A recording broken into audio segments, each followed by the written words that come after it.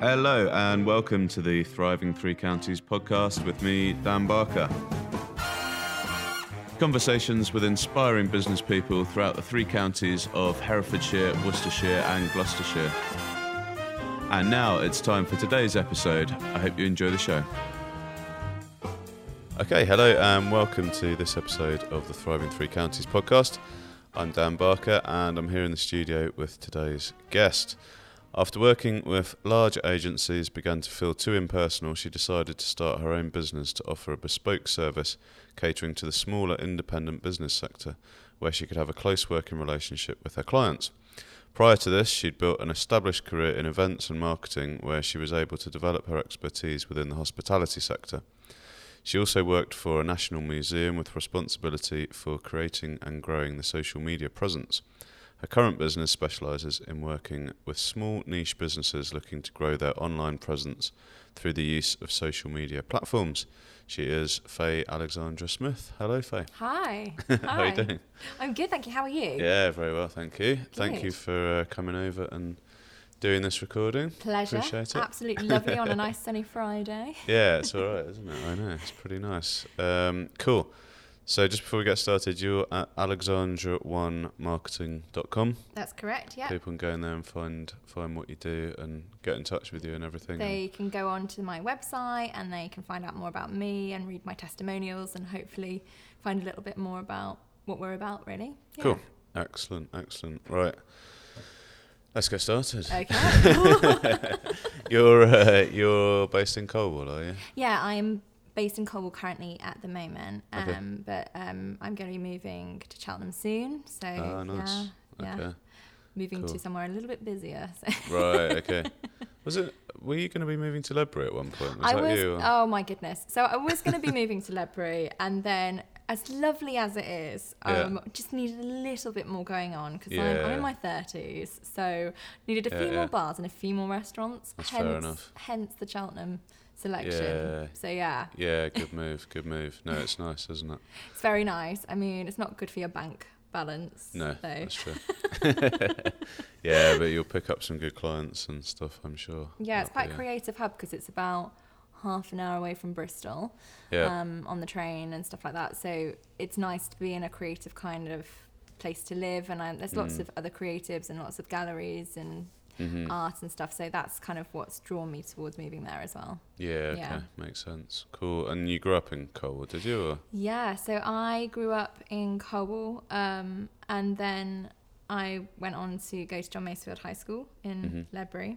Following on from that, I went to Worcester Tech College, which is still alive and kicking. Yeah. But I actually started life in musical theatre, so I was a musical theatre grad. So, but, like, what's the link to the marketing? But we can go on to talk about that. Yeah, we'll get there, I'm sure. Yeah. Okay. So musical theatre, so that was your degree? Yeah, that was my degree. Okay. And I was a professional performer on cruise ships for 6 years. Okay. And abroad as well. Right, okay. And then due to an injury, when I was in a show, it really took me out of the performance game. Right. And then I needed to look for something that I was still, that I'd enjoyed and that was creative and that was with people. So that's kind of when I moved into the events marketing sector and built up from there, really. Yeah. So what sort of thing were you doing on the cruise ships then? Sort of. I was in full-blown musicals, and cabaret singing as well. Okay. So I'd always wanted to be in the West End. All these people that say, I want to be on the West End. Yeah. I didn't make it to the West End. It's an incredibly competitive industry. Yeah, I'm sure. But yeah, cruise ships was the next best thing. I've seen the world. Yeah, I was going to say, where did you go? So I went to all of the Caribbean, so Grenada, St. Vincent, St. Lucia, Barbados. I've been to all of Scandinavia, so Stockholm, Copenhagen, Tallinn and Estonia, like Helsinki in Finland, so incredibly well travelled. Yeah. Oh, and we went up the Amazon as well. Oh, really? Wow. Just throw that one in there. Yeah, nice. So how does it work when you work on those? Do you kind of get Do you get some time off when you get to the different from the places, ports. different ports? Yeah. So you get to have maybe a few hours off at port. It depends where you are. But because of how many crew there are on board the ship, you get put on a list, and then it goes round to the lottery, and you get a number, and then they decide when you can get off the ship at which port, because they might need you to stay on, because they need so many people to stay on the ship to keep it covered. But I was very lucky because in St. Lucia I got to get off and go swimming with the turtles and go on a catamaran and get quite drunk with the rest of the passengers. So yeah, it was pretty good fun. Yeah, I bet. Okay, so you won the lottery a few times then? Yeah, I won the I guess you could say that I won the lottery at the best times as well. Like, some people that would get off in like really cold Norway in places like Alta, and it'd be like -20, and be like, maybe I want to stay on the ship. Give that a miss. Yeah. Okay, so you did that for 6 years. Okay, pretty much continuously. So on and off. It wasn't just cruise ships, it was also working abroad in Cyprus. Okay. And my very first gig, actually professionally working in performance and entertainment, was Haven Holidays. Have you heard of Haven Holidays? Yeah. I was one of the entertainment team members at 21 when I graduated.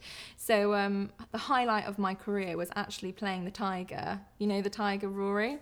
Yeah, I was the mascot. So, wow. I mean, things have come along since my day. You know, that's probably like 9 years ago now. So, but yeah, all fun and all part of, you know, learning about people, and it was great. It was a great time. Yeah. I guess you must learn a lot.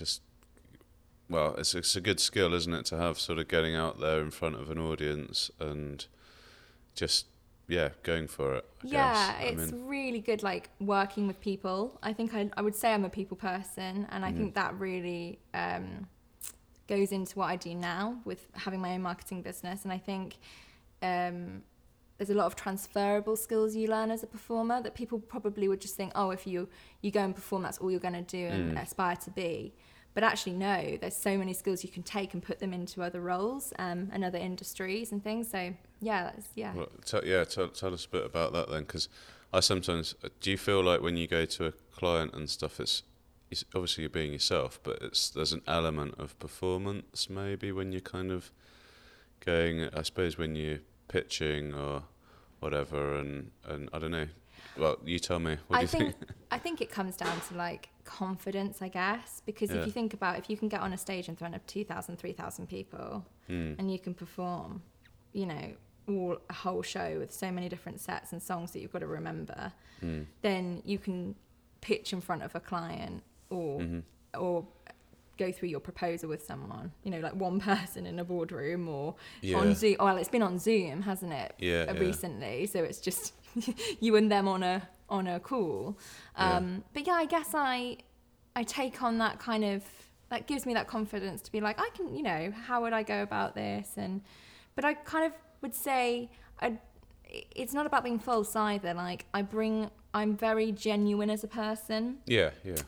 So, you know, I like people to understand my character and my personality, and what you see is what you get. You know, if you work with me, nothing will change. So I guess in some respects, there's a few bits that you would use from performing, definitely. What would you think, apart from the confidence, and you think that's the main sort of because skill? I don't think I'd go in singing and dancing. No, probably not. Just do a tap dance on the table, be like, right, so do you want to work together? But there's other skills, I suppose, like, you know, slotting into a team as well, because I guess you have to do that, and you don't always know who that's going to be, I suppose, when you're performing. Slotting into a team, so like the show teams, you never know who you were going to work with back then. And I would probably say that it's also about how you deal with people. So you're not always going to see eye to eye. And I think, again, I've taken skills from working with so many people from all over the world.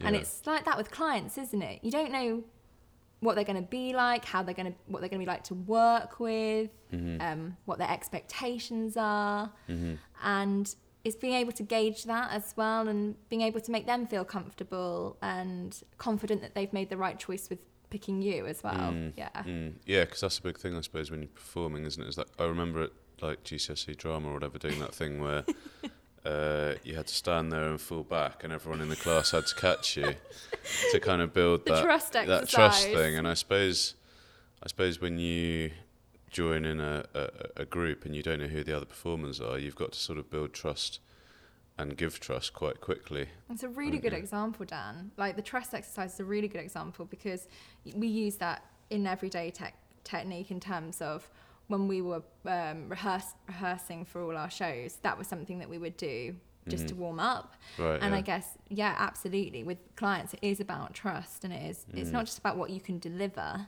but it's, can I trust you? You know, are you the right pick? So, and I think not knowing when you're with a client, you don't know each other, do you? You have to build that relationship through, time.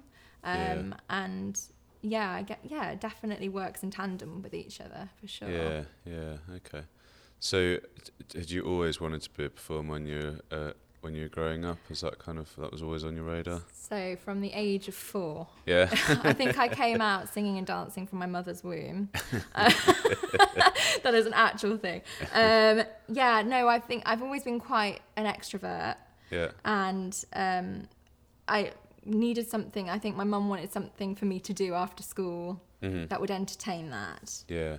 So instead of horse riding and things like that, it was singing lessons and stage school at the weekend, Stagecoach, and it really just brought me alive as a person. And so I really enjoyed being someone else, creating a character, making people laugh, making people cry, making people smile. I think it's how you make people feel. Yep. And that's the biggest enjoyment I got from it. Right. Which I guess, again, you get that from your clients, don't you? If you're performing and you're meeting expectation, and they're happy with your work, I feel like that's kind of a similar thing. Yeah, definitely. I think there's a lot of parallels with that. Parallels, yeah, definitely. Yeah, okay. And so, kind of, did you enjoy school and stuff academically when you weren't performing, or was that kind of... Good question. You got through? Because they always say the creatives are like, nah, I'm interested in the singing and the PE and the art, but when it comes to academic maths and things like that and science, that wasn't for me. I wasn't interested in that. English literature and language, I loved it, because again, I guess you're doing Shakespeare and things like that. But no, I didn't like all the academic subjects. I wanted to just be doing stuff, being creative, making things. I loved all like arts. I loved PE, some PE. I mean, not all. But things where it's like they say kinesthetic learning, where you're just doing rather than looking at something and absorbing it. So I would say so. But school wasn't really my bag. I really came into myself when I went to college, because I could be myself. I felt at school that I don't know if my other classmates thought I was a bit quirky and a bit different. I didn't meet the norm, let's say, of typical secondary school and school. I think because I just wanted to be out there and up on stage or out and about. I was maybe a bit distracted. I think there were a few times when I think I actually fell asleep in geography, because we were learning about, I don't know if we were learning about, we were watching Dante's Peak, and it was about volcanoes. We were learning about volcanoes. And all I remember is just waking up at the end and thinking, it's really not for me. Volcanoes aren't my thing. No. Fair enough. So college. Where did you say you went to college then after? I went to the Tech in Worcester. Okay. Yeah. Okay. So I followed on to do performing arts there. I did a BTEC, National Diploma. I loved it. Yeah. Loved it. I think I met people that were just on the same page as me. Yeah. And I finally found your people. I think at school you have so many different varied types of people, don't you? But as soon as you go into a love of the same thing, you meet your people. Yeah. And that was so apparent. Yeah. I just loved it. I was instantly. Well, we were singing and dancing every day. We were being creative every day. But again, like really good people, and again, really lots of extroverts. And I think that's they're my people. They're your people. Yeah. So, when you say extrovert, do you mean like? Because I always sort of define it as sort of where you get your energy. So introverts like happy being around people, but need a bit of quiet time on their own. So do you sort of need to be around people to get energized? I do. I think I do need my own space, don't get me wrong. Yeah, I mean, yeah, when of you've been course. working on loads of work in the week, and then you're just thinking, by the weekend, you're just thinking, I might just need a little bit of time to decompress. Yeah. But I thrive off other people. Right. Okay. In work situations and social situations. I think because you can bounce off personalities. Mm-hmm. And yeah, that's what I really enjoy. So I think that's why I really enjoyed the course that I was on when I was at college. Yeah. Did you find it a struggle through all the last 18 months of the lockdown and things like that? Not that I want to dwell on lockdown, but gosh. it's just a... So I basically decided to develop my own theme nights to the point where I did Greek night one night and had ouzo and lamb and Greek salad and put the flag on the table. Nice. and dressed up in a toga. I kid you not, this is a true story. I've got the photos, so there is proof. Excellent. And then the week after that, it was an American diner with burgers, and yeah, I got quite creative. But then I think as the time went on and work did start to kind of kick off, let's say, because I set up in lockdown, I found that then it was just like, okay, it's really dark nights, and I think I'll just watch Gogglebox and just kind of, there's nothing to do. Do prison night tonight with some porridge. Yeah, it's just like, that's a lot of effort. That's quite tiring dressing up and when you're not going anywhere.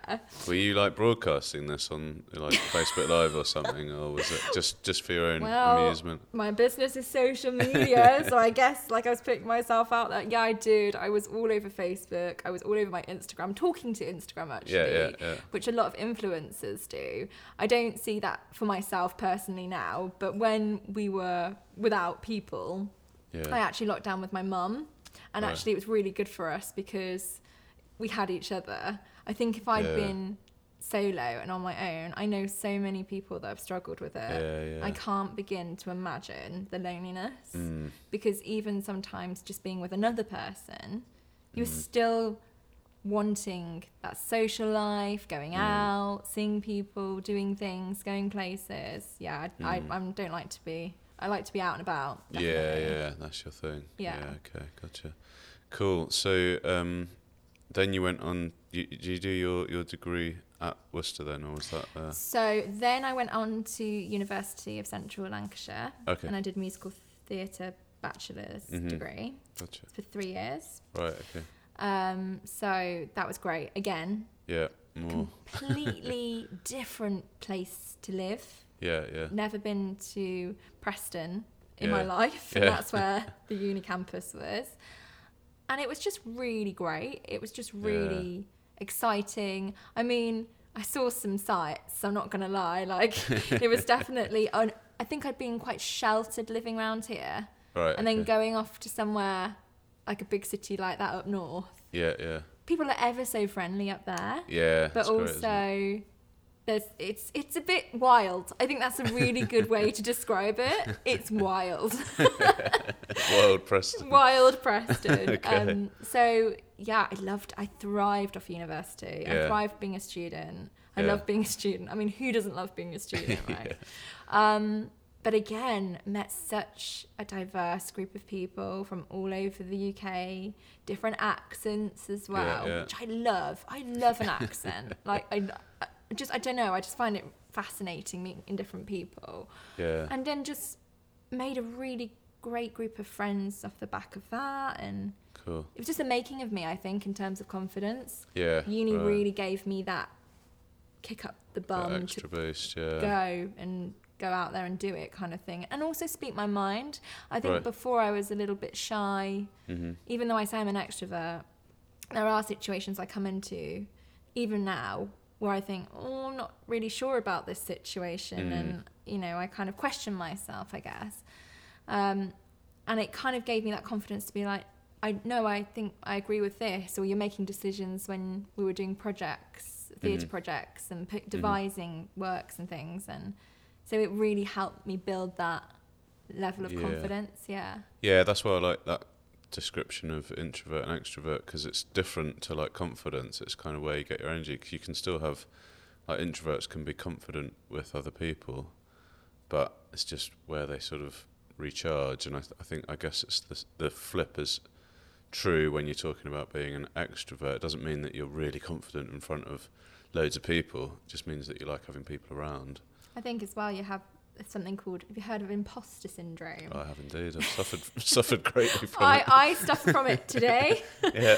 And I might come across as, you know, I'm quite friendly, I'm quite bubbly, I'm quite vivacious, but at the same time, there are loads of times when I'm thinking, am I doing this right? Yeah. Or why have they chosen me, even now? And you know your own abilities and your skill set, but you still question yourself. Oh yeah, definitely. Yeah. Definitely. I know exactly all about that.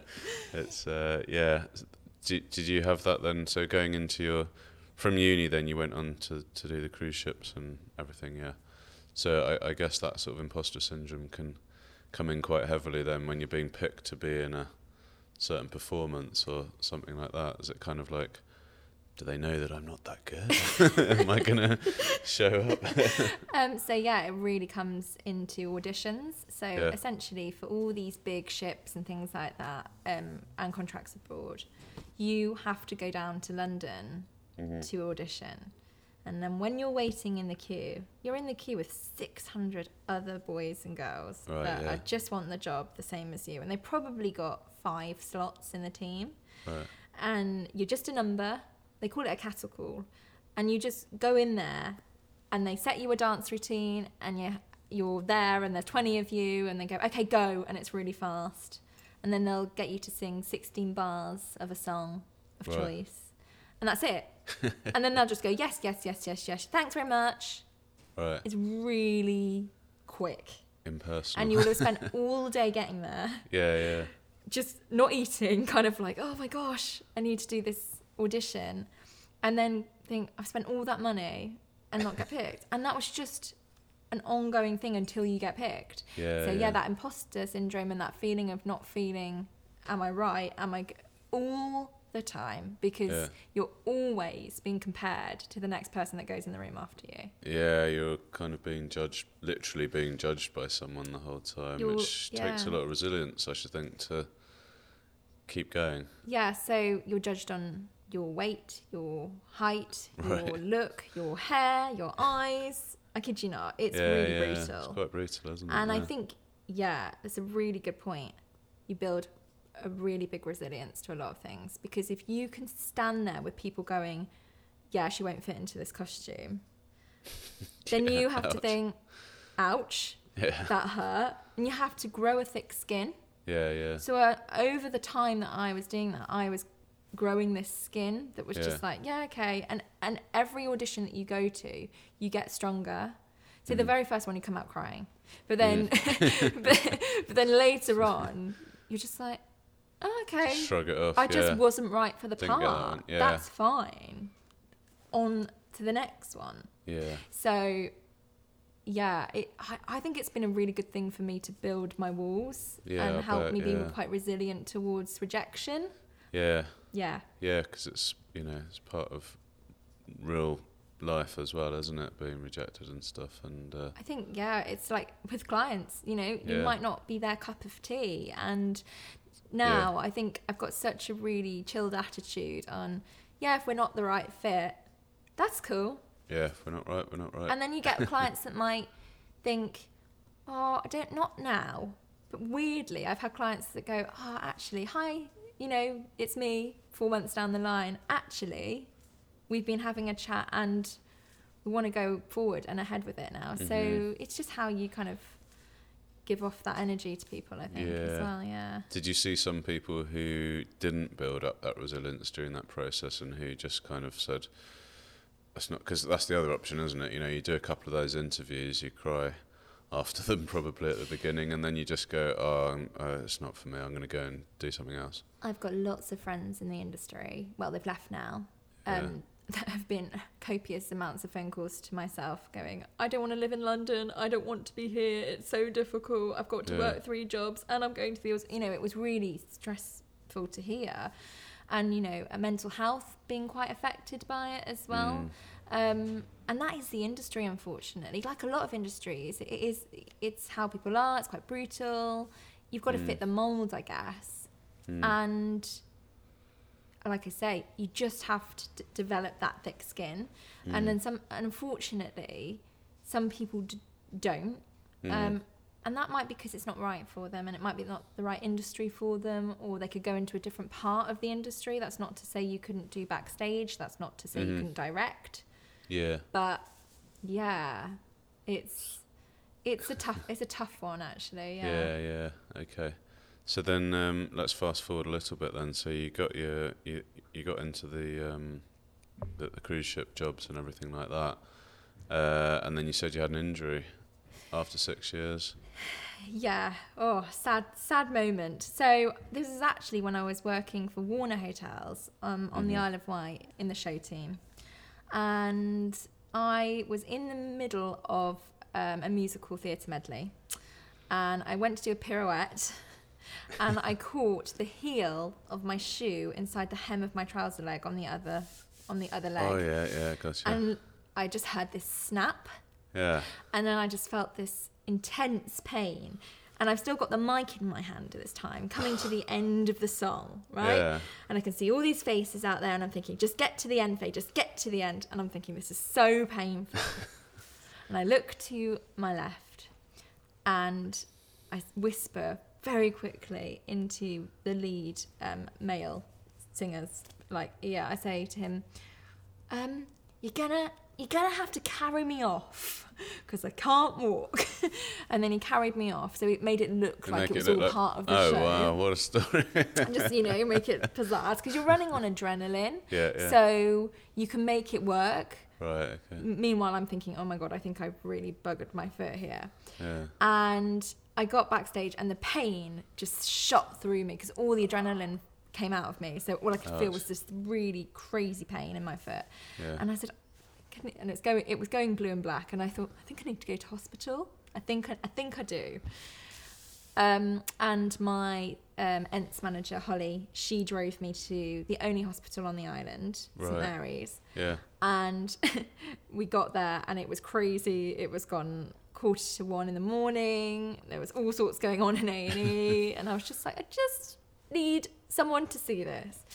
And I saw the triage doctor and he said, oh, bad news, we've done the x-ray. I was like, go on then, hit me with it, thinking it wouldn't be too crazy, it might be a sprain. Right, yeah. It's like, you fractured your navicular bone. And I was like, well, what's that? And it's like, it's a really tiny bone in your foot, but it's a really bad fracture. And I said, well, what does that mean? I said, well, we're going to plaster your foot up. Yeah. Like it was really plastered up and put in a boot, one of those moon boots. And he said, yeah, you might be off it for a while. And I was like, well, what's a while? And he said, well, we don't know yet because you're going to have to come back and have it reviewed and looked up by the orthopaedic surgeon. And I'm thinking, what? You know, this is crazy. And I went back to where I was staying on site, getting a piggyback out of the car with my ENTS manager after I've had this ordeal. And thinking, oh, you know, hopefully it won't be too long and I'll be back on my feet. And it carried on and carried on, and I was thinking, I'm getting really depressed because I'm not doing the shows, and I was doing very minimal activity in the daytime, and the guests were like, why aren't you in the show? And I was saying, because I can't. And they said, when are you back? When are you back in the show? I said, I don't know. And months were going by, and yeah, in the end, I had the boot taken off and I had the cast taken off. And then the orthopaedic surgeon said, now you need physio. And it was just ongoing. Right, yeah. And it wasn't right. Like when you stepped on it, because you were this quite intense dancing on all these shows, you can't just dance on it. So I was actually coming onto stage doing some of the numbers, singing some of the numbers with my crutches. Because I didn't have a lead female. Right, okay. Another lead female. So I was coming on and doing like numbers and thinking, this is ridiculous, you know. And in the end, I was so low that I knew that this was going to take a long time. And I got a second opinion from another doctor. Yeah. And he was like, yeah, that's going to take a long time Right. to get back on your feet, you know. And he said, you shouldn't be putting lots of pressure on it. You shouldn't be dancing on it. You should be definitely looking at what do you do. And I was like, well, I do this. And he said, no, you need to like think about alternatives because yeah. So that was really sad. So that really took me out of the game because if you can't dance, which is one of the 3 disciplines in musical theatre, then that's it. Yeah. You know, so then I thought to myself, gosh, okay, I'm now back at home because essentially when you're doing all these singing jobs, dancing jobs, musical theatre jobs, you're back and forward and you've got no base at home because there's no point. You're away all the time. So I came back to my mum's and I just said, I don't know what I'm going to do because that was my life, that was my career. And I lost a lot of my confidence as well because that really took me out of the game and made me feel worthless because I didn't know what I was going to do with my life. Yeah, and that was at 26. Just been focused on that one thing since you were like 4. I thought I'd be performing until, you know, I was old and grey. So then I had to look at alternatives. And my auntie owns an events business called EventWorks Europe in Ledbury, but a lot of her work's in London and things like that.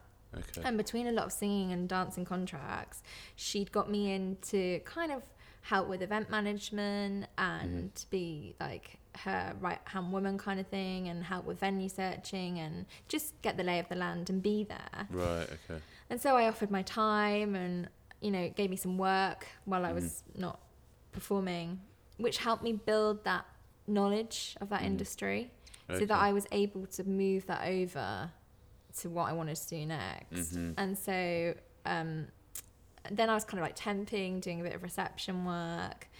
And then I got a job working at the Barristers Chamber in number 5 in Birmingham. Right. Which was my marketing assistant was my role. Right. Because you have to start somewhere, don't you? Yeah. And I went in and again, it's quite corporate. And the thing is, corporate's not for me. I just don't think I sit in that box. Sometimes people enjoy, that's their thing and that's what they enjoy. But I was just like, law, this isn't for me. It's very, I don't understand. I was making lots of things for seminars and putting things together and presentations and thinking, I don't know what this all means. Yeah, heart just wasn't in it kind of thing. No, yeah. I wasn't passionate about it. Yeah. But I knew I enjoyed social media and I knew that I enjoyed putting things up and I would do projects for people just for free and things like that. And then I decided, I wasn't there very long, and I then rang my recruitment agency that got me that job and I said, I don't want to do, this isn't me. This isn't me. I'm such a creative person and what you sold me wasn't this for this role. So they said, okay, we'll leave it with us and we'll go back to the drawing board. Didn't hear anything from them, but I was with another really good recruitment company in Birmingham. They were really on it. Met them, you go in and meet them and everything. And I said, this is what I want to do. This is the experience I have. And that got me the job at Birmingham Museums Trust. Okay. As the sales exec there, venue for venues and weddings. But part of the role was the marketing side and the social media. Okay. It's all encompassed into that kind of role. You know, you're doing everything, aren't you? Organise weddings and run the social media. Do this, do that, and do that. But that was the case. And I didn't know what I was taking on. But it was incredibly exciting because it's a national museum. Also, the Think Tank Science Museum is part of it, if you know of that one. And it allowed me just to be a lot more creative, come up with more ideas, what we could do for weddings. And I noticed that they didn't have an Instagram account. And that was a big thing coming up then. I think I was 27. And I said, you've got, a Facebook. Nothing was on the Facebook. You've got a Twitter. And things just obviously, they've been busy with other things, and that had been their expertise from the person that was before me. She was more event side. Yeah. And I came in and I said, well, would you allow me to build an Instagram account? I'll keep it going. I'll do all the uploading. I'll run the Twitter, all of that kind of stuff. And I loved it. And I really enjoyed getting all the photography for it. And then we worked alongside a bridal company when we did like a bridal shoot, and just doing all the social stories behind it, because Reels didn't exist then. So it was just about story. It's mad, isn't it, to think that half the stuff we have now on social media, didn't exist. Yeah, didn't even have stories, did they? On Instagram? I think it was just a video, wasn't it? Or something. Life was simple. Carousel posts. But it was great, and I really enjoyed the creativity of it and developing the content for it, to the point where I was probably doing there's more exciting to do the social media than it was to do the rest of it. I mean, I love the rest of it, but it was hard work. It was event management. It was running weddings. But again, going back to the point, working with people. So always with people, always meeting expectation, always delivering. Yeah. Okay, interesting. Cool. So what led you to, where's the decision point to start up on your own then, and how did that come about? So I came back from Birmingham. I left that job. I was there for 2.5 years because there was just no opportunity to progress. And I think once you know something and inside out, and what do you do next, you're kind of looking for the next step, aren't you? Or the career progression, because that's what I'm about. And it wasn't there. Just wasn't there. And I just thought, okay, I need to grow now. And this is what I love more in this role than anything, so I want to move on to do that. And I thought, okay, I went back home. I moved back home, and I thought, okay, what am I going to do? And I did some temping, and I did some marketing temping, and it was just wishy-washy, it was like contract jobs, but I was just kind of like, oh, I don't know what I want to do. It was one of those moments. Yeah.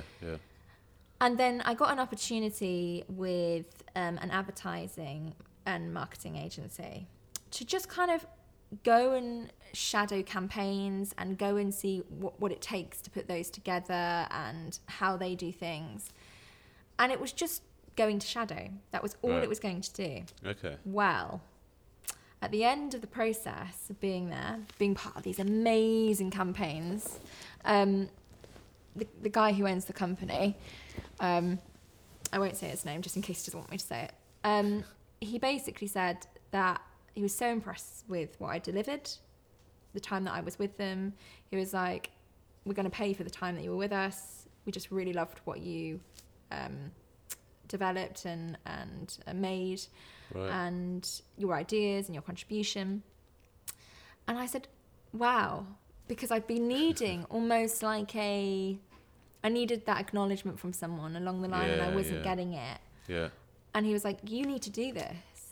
You're creative. You need to do, you love this. We can see it. Yeah. And he said, well, what are you going to do next? What's the next thing you're going to do? And this is, I think, 2 weeks before we went into the very first lockdown. Yeah. And I said, well, I want to do social media. I love it. I love the marketing. I want to grow people's accounts. I want to get more conversions for them and grow people's businesses for them. He said, great. He said, well, why don't you, and I was actually at that time going to move down to Brighton and get a job as a social media manager and go that way and go and work for an agency. Well, lockdown came along and that wasn't able to happen. Yeah. And so he said, well, we've got some great campaigns coming up. I'd love for you to work on them. So that was my very first bit of freelance work and becoming a freelancer. And I put myself up on a site called People Per Hour. Yeah. Where people were just coming to you and saying, oh, I've seen your rate. Could you do this? Could you help write the copy for this website? Could you grow this grid for Instagram, could you write a press release? Very COVID related a lot at the time, I have to say. Lots of quite boring COVID press releases. Sorry, anyone that's listening to this. That's into COVID press releases. But then off the back of that, I sat there and I had this like eureka moment because things were going well. Yeah. And I thought, why can't I do this? Why can't I just set up a website and just have my own business? Yeah. Because people want my services. Yeah. And then, you know, it started off by a friend of mine, not just because we're friends, but she was like, okay, let's see what you made of, kind of thing. Could you do my social media for me? Manage it, create the content. And I said, yeah, okay. And she said, I'm going to put you on like a probationary period, which I exceeded that. And then she said, yeah, I'm happy to have you carry on work for me. I'm really, really happy. You've grown the account by, 50% more and things like that. And that was really making her happy. And then off the back of that, I just started to get more and more business. And I think it is word of mouth a lot as well as kind of putting yourself out there in business development side of things, where you think, I need to go out and get the business. I did get a lot of word of mouth recommendations. Yeah. And they just developed, I guess, and here I am with them today. So yeah. Cool. So so when you look back on the kind of, the accident at the moment, do you feel like that was a kind of blessing in disguise at the minute, or? Total blessing in disguise. At the time when things happen that are quite traumatic, you think to yourself, this is the end, what am I going to do? But I'm so happy that it's all led to this. Yeah. Because I'm not a huge agency. Like Alexandra One is not a huge agency. We are boutique. But I like that it's small because it's manageable. I think if I was big and I had loads of overheads, I wouldn't be enjoying it because it would just become, you're managing people. Yeah. And I don't want that for the business. I just want to be able to have really good relationships with my clients, which I pride myself on, actually. And they're really good people to work with who I'm working with. I've got everyone from a hairdresser to the film and TV industry to tech to art. And it's so varied. And I love that because no day is the same. And so are you from a kind of like entrepreneurial kind of background? You said your auntie's got a business and everything. Was that sort of, because everyone wouldn't sort of, get that feedback that you got from that guy and say, I'm going to set up on my own here. A lot of people would go, right, I'm going to go and get a job for someone bigger or something like that. So what made you, decide to start up on your own? It's really funny because a really long time ago, I'll never forget, I had an interview with someone for a job in events. I didn't get it. I got down to the last two. But the guy said, you've got real entrepreneurial spirit. Right. I'll never forget him saying that. And that was years ago. Yeah. I think I was 26, 27.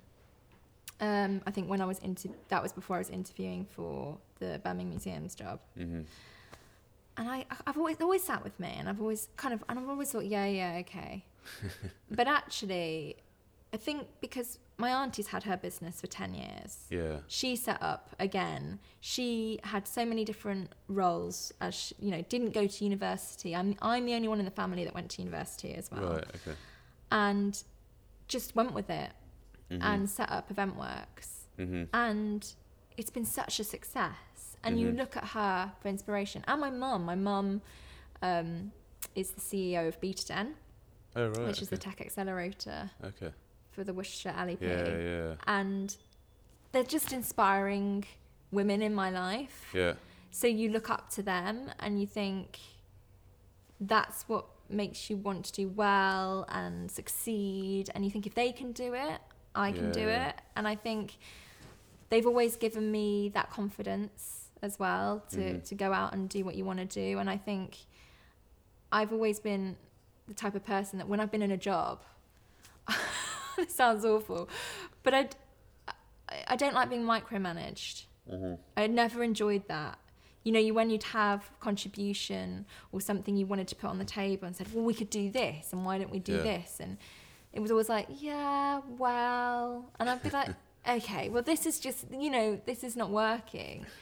And I just wanted to be able to have my own say, I guess. Yeah. And that's what's great about having clients, is you come to them with ideas, and this is how you work, and this is what you're thinking for the project that they want to do. Mm-hmm. But you're not telling them. You're putting your arm around them and saying, okay, well, how do you see it, and how do you want it to look, and let's work together. Mm-hmm. You're not, because I feel like this isn't against any other agencies or anything. I've just got a totally different outlook on it.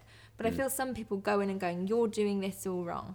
Mm-hmm. And I don't think that's how you should be with your clients. I think you should be able to just help them along and guide them along. And you're going to meet people that are going to say, oh, no, I want it like this, or, and you have to go with that as well. But it's working together to produce. Yeah. Well, it's too easy to go in and tell someone that they're doing it all wrong, because anyone can do that, can't they? Like I when I was doing my engineering job, people would come and they'd say, oh no, you're doing it all wrong. And I'd often just think, well, you're just saying that to try and make yourself look a bit better. And it doesn't work. and it's easy to do. Like anyone could, especially with creative works, anyone can, say to anyone, well, I'd do it like this, that's wrong. And it's not a very good approach, is it? Exactly. And I think as well, I've had people that, I haven't taken on, or they haven't chosen me, let's say, because that happens in business. This is how it works. Yeah. But how have gone, I've created this and I've done this so far. Now what can you do to freshen it up, have a fresh pair of eyes? And you have to go in not pointing the finger, because, as having the expertise in this field, you will secretly go in and go, well, I wouldn't do that, and I change that. Of course you will, but you're not going to say that to them. You're going to go in with a completely different approach. Yeah. Because you want to have a good relationship. That's so important to me, is getting on with who my clients are, but not on a basis of just business. Like, I want to get to know them personally, because I think if you get to know someone well, you know how they tick. Mm-hmm. And all these industries aren't my industry. I know nothing about film and television. I know nothing about hairdressing. However, I go in and immerse myself in the experience. So I'll sit in the salon and watch, before I create content, how people are interacting, what the owner of the salon's like with her customers. So you can almost become that person behind that platform. So they feel like it's the owner talking to them, but it's actually you that's created that. So it's that character. Yeah. And that links really nicely back to your whole performing and... I just thought, oh yeah. Yeah, definitely. Doesn't it? Because you're having to go in and be a different, not be a different person, but be a different personality online, aren't you? So it sounds like it's coming from that business, and maybe that's you acting. That's a really, really good link, Dan. I really agree. And I think as well that, with different clients, there's different voices. So maybe the art client I'm working with is kind of a bit cool. So what's the vibe there? And you're kind of creating that persona, aren't you? Yeah. And I create the persona to encourage people to buy, if it's, got a Shopify on there, like button, or you've got things like the film and TV industry, image approvals. It's stills approvals, basically, for production. Now, this is a whole bag of information that I do not understand, but I've, again, had to teach myself the industry and the technical jargon and the words and the language they use. And I've kind of used it as like market research to look at other stills photographers and how they speak and how they might praise another person's piece of work that they've produced off a film. And it's really like that's damn good, or it's all in there's a lot of American isms. So it's kind of bringing a character every time you're putting an account together. And I could almost see your agency as if you take on people, that they would be other actors and actresses who are able to kind of create that character online for people. Well, that's quite an interesting concept. I've not actually thought about that. I mean, I'm looking at taking on just a graduate in marketing next year, because I've already spoken with her. But that's a really great point, because I hadn't thought about that. But when it does come to creating the language behind it, I mean, as long as they can write, this is the thing. As long as their grammar's good. Because there's one thing saying, let's take on actors and actresses, and coming behind with character to write the copy, but as long as they can put a sentence together. You've got to have the kind of those skills as well, haven't you? But that kind of like actor person with those sort of, what do you call those, soft skills or something? Yeah, I think it's also kind of being able to create that expression behind copy as well. Yeah. What makes someone read a caption? If it's dull, people will just move on and look at the next story or the next post, because that Explore feed is full of millions of people all over the world sharing content. So you've got to think about, how can I make my captions stand out above the rest? And I did a really fun one this morning, just about the fact that the owner of the salon that I work with, she loves fishnets. Right? So she put up this photo on her own personal account saying Fishnet Friday. And I thought, that's mega. Send me that photo. Because this is fun. People like fun. People want to be entertained. They don't want to read loads and loads and loads of content under an image, because we haven't got time. Yeah. So it's short, snappy, exciting, that kind of makes you and evokes emotion within you. And I think that's what is important to me as well. Whoever I work with and whatever kind of industry they're in, I want their audience to feel that they're part of the community. Yeah. So whatever page they're on, they're part of, I don't know if the brand was, a drink or it was a restaurant or anything like that. I'm part of that community and feel valid as an audience member. And again, invoking an emotion from what you write and what you put out there is, again, similar, isn't it, to putting on that performance when you're on stage to evoke emotion, like you're saying at the beginning. Absolutely. And I think that's like with what you do, Dan, you're evoking emotion response for what you produce. And it's kind of like similar with social media marketing, is that you are putting something out there. However, social media marketing is so vast as well, with what you can produce in terms of video, reels, posts, carousel posts. There's so much, but it's how you make someone feel for the rest of their day. And I think I get great delight in when people respond and even view it. You don't even have to like it. You don't even have to comment on it. But if I've seen you've viewed that reel and it's working, that makes me think, well, I've done my job. And it's exciting you almost put your feet in those other person's shoes, and you're thinking, well, what would they be thinking right now about this? So I love that psychology of it. I think really enjoy that factor. So it's not just like the number of likes that you get and everything, it's because that can be addictive. Well, they say that can be addictive, right? But I'm on the thing of like growing things organically, and also the thing is, the algorithm of all these social media platforms changes on a constant daily basis. I'm forever going to these digital conferences and sat there with my pen and paper thinking, right, you can always learn. We never stop learning. And I went to one the other day and it was like, right, now it's changing to sharing this and doing that, and it stopped doing this. And you're thinking, right, I've got to get on board with a whole other algorithm now and learn again, which is what Instagram keeps doing to people, which I find really interesting. Is it goes for a certain amount of months doing one thing. And then it tries to trip a lot of influencers up and things by going, oh, no, we've changed it now. So because they want to get people to boost posts for money, is that?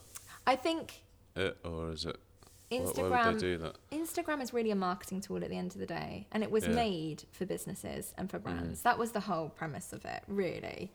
So I think they're trying to boost more of the money making situations, because you know, it's great that these people are out there being influencers and doing their thing, let's say, and I promote that in one way. But I think from a business point of view, you know, if you've got a brand and you're there to promote and to market, it's one of the best platforms to do it on, because it's visual, isn't it? And people love, I mean, I think video marketing is one of the biggest things this year that they're looking at, because TikTok, again, I do a lot of stuff on TikTok. I mean, I'm learning the world of TikTok. I can't say I want to be part of TikTok, but I'm definitely interested in how that works as well, and how video for TikTok, again, is about the brand being a person, so they want to see who's behind the scenes. So it's not about like, oh, we're this brand and look how shiny this is. It's like, who are you behind that? So it's showing them that, or the process of the unboxing, or the putting together the packaging. For some unknown reason, which I find fascinating, again, is thousands upon thousands and thousands of likes on people just opening a box. And you just think, it's a box. It's a box. What's inside the box? And it's like, put that in the bin normally if I get a nice box, nice packaging. But if you think about like the product Apple, they made it so it's an experience. The whole thing. And this is something that I'm starting to notice with building campaigns and building strategy, is how you've got to put that into the mix, especially if you're working with a client that has a product. You know, I guess with hairdressing or image approvals, it's quite hard, or tech. But with this new client I'm with, it's all about the home interior, that luxurious feel, and the unboxing and sending it off and unpackaging and the tissue paper. You know, all these elements have gone into it. So I'm learning now just that next thing that people are, I don't know if it's a relaxation thing, but they're really enjoying that experience of just watching someone open a box. I think people like to buy experiences, don't they? And I've been saying that recently about what we do. If we're going out and making a video with people, it's not just about the video, but it's about the whole day that everyone has with us, and we've got to make that into an experience for people. Because most of the time they're putting a lot of the business on hold for a whole day, and the employees are being part of it and everything, and you've got to make it a fun experience for people, because that's actually part of what they're buying. It's not just that final video. Absolutely. Or photo shoot or whatever. I totally agree with you. Like a lot of behind the scenes footage as well, in terms of people put these voiceovers on now as well. There's something that I'm starting to bring in, but again, I don't think one size fits all. That's something I would have to say, because what works for one business won't work for another brand. And I think with the clients I work with, they're so niche and they're so independent. So you have to be careful about also not fitting that mold again, because I think everyone's doing it. And there is this thing about, everyone's got to do this. Well, no, because what makes you different? What makes you organic? People want something new all of the time. It's this constant demand. And I feel that it's really important to kind of remember that when you're making all these videos or reels or putting things together, because, people say to me, oh, I've got 10,000 followers. But do those 10,000 followers buy your product? The reality is no, because you would be very, very rich. So it's about kind of when clients come to me and I say, well, what is your measure of success? What do you want to achieve? Where are we going with this? And it's seeing people that are my clients that are excited about what they want to create, achieve. But if someone comes to me and says, I want 1 million followers tomorrow, then I will sit there and say, that's like impossible. We can't break the internet. I mean, wow. Like you say, you can have 1 million followers, but if no one's buying, you might as well have 100 followers where they're all buying. Making something quality rather than quantity. And I guess absolutely. That's my ethic in how I work, is that I would much prefer to create an account that grows over time and has a loyal following, and you know those followers, even if there's 400 followers, you know every single person is going to buy that product and continues to buy it. So it's that understanding of that, I think it's important, and people do need to understand that. You know, I see a lot of hype about I see a lot of people create reels on social media about, if you want to do this, do this. I see a lot of, you know... Yeah, people like a quick sort of method for... a quick fix. A hack. A quick fix, right? And the reality is, I look at those and I think, why are you selling this to people? Because that's not reality. You have to sit down with those people and say, okay, well, what are our steps and what's our strategy and how are we going to do this over a year, you know? So I really enjoy kind of giving that advice as well, and just saying, be realistic. Don't just tell someone you can make it all happen, because that's not the way you should. That's not the way you should work. You should kind of say, okay, that's what you want to do, but we need to do all these things before we can achieve anything like that. And so I think that's how I create that confidence within my clients, is that I give them that. Okay, she's not selling me down the river kind of, you know, selling me this thing, you know, when people say, I can make all this happen. And then they don't like that. No, I've never been about that, but I think I learnt that when I was in events, because again, meeting expectation with brides, grooms, and they're saying, can we do this at this time? And you're saying, no, because that's not achievable. So it's being able to just kind of set realistic expectation. No, I like it. Well, look, we've smashed through an hour. Fantastic. I think I could be here for days. This sofa is incredibly comfortable. It's pretty comfy, isn't it, that sofa? I know. It's good. But yeah, no, thanks once again for coming in. You're at Alexandra One Marketing. Yeah, alexandra1marketing.com. Yeah. You're on the Instagram, Alexandra One Marketing. I'm on the Instagram. The Instagram. You're on the Facebook. The Facebook. Yeah, I love that. You're on the LinkedIn as well. I'm on LinkedIn, and I've just set up a Twitter, because everyone's like, you need to get a Twitter, and I'm like, okay. I will get a Twitter account. That's fine. So I'm on there as Alex One Marketing. Yeah, so people sometimes say to me I should go on Twitter, but I've just never How really... How do you feel about that? I've just never really enjoyed it. I just don't... I don't know. I had a look at it a few times and I just can't get into it. But, I can't get into it. A lot. I don't want to say this now. Don't they? People love it. I don't want to say this now, because a lot of my clients are probably listening and going, well, you do it for me. Obviously, work-wise, it is necessary for some companies I work with. But I think for myself as a business, it's where you think you'll be seen more, and what kind of audience you want to create as well. I put myself on there because I needed to for a conference, because I couldn't log into this conference without a Twitter account. So I thought, okay, create one quickly, and then... Was it a Twitter conference? No, it wasn't. It was LaterCon, which is a scheduling service for posting. Because I use it to schedule my posts, because believe me, Dan, I'm not sat there every day going, right, I'm just going to schedule this one. Shattered the illusion completely. Yes, I'm actually a wizard. I just thought I'd let you know. Actually, they're posting all day long for all your clients, Yeah, so that's where it's from, which was all about, the head of Instagram, the managing director of Pinterest, really interesting people that are in industry that you need to keep watching. Cool. Yeah. Excellent. Well, people go to Twitter as well, but probably best not to. Probably best not to. I'd prefer you to come to Instagram and Facebook if you don't mind, and look at my website. But if people do go there, they'll probably find that I haven't got a great following. And this is quite an in-joke with a lot of social media agencies, is your social media, as in client social media, will be great, but our own our own is lacking because we haven't got time. Yeah, I've noticed that with a lot of social media people. That you go it to looks their like own we're accounts really, really like, rubbish. I'm not sure I want to hire you.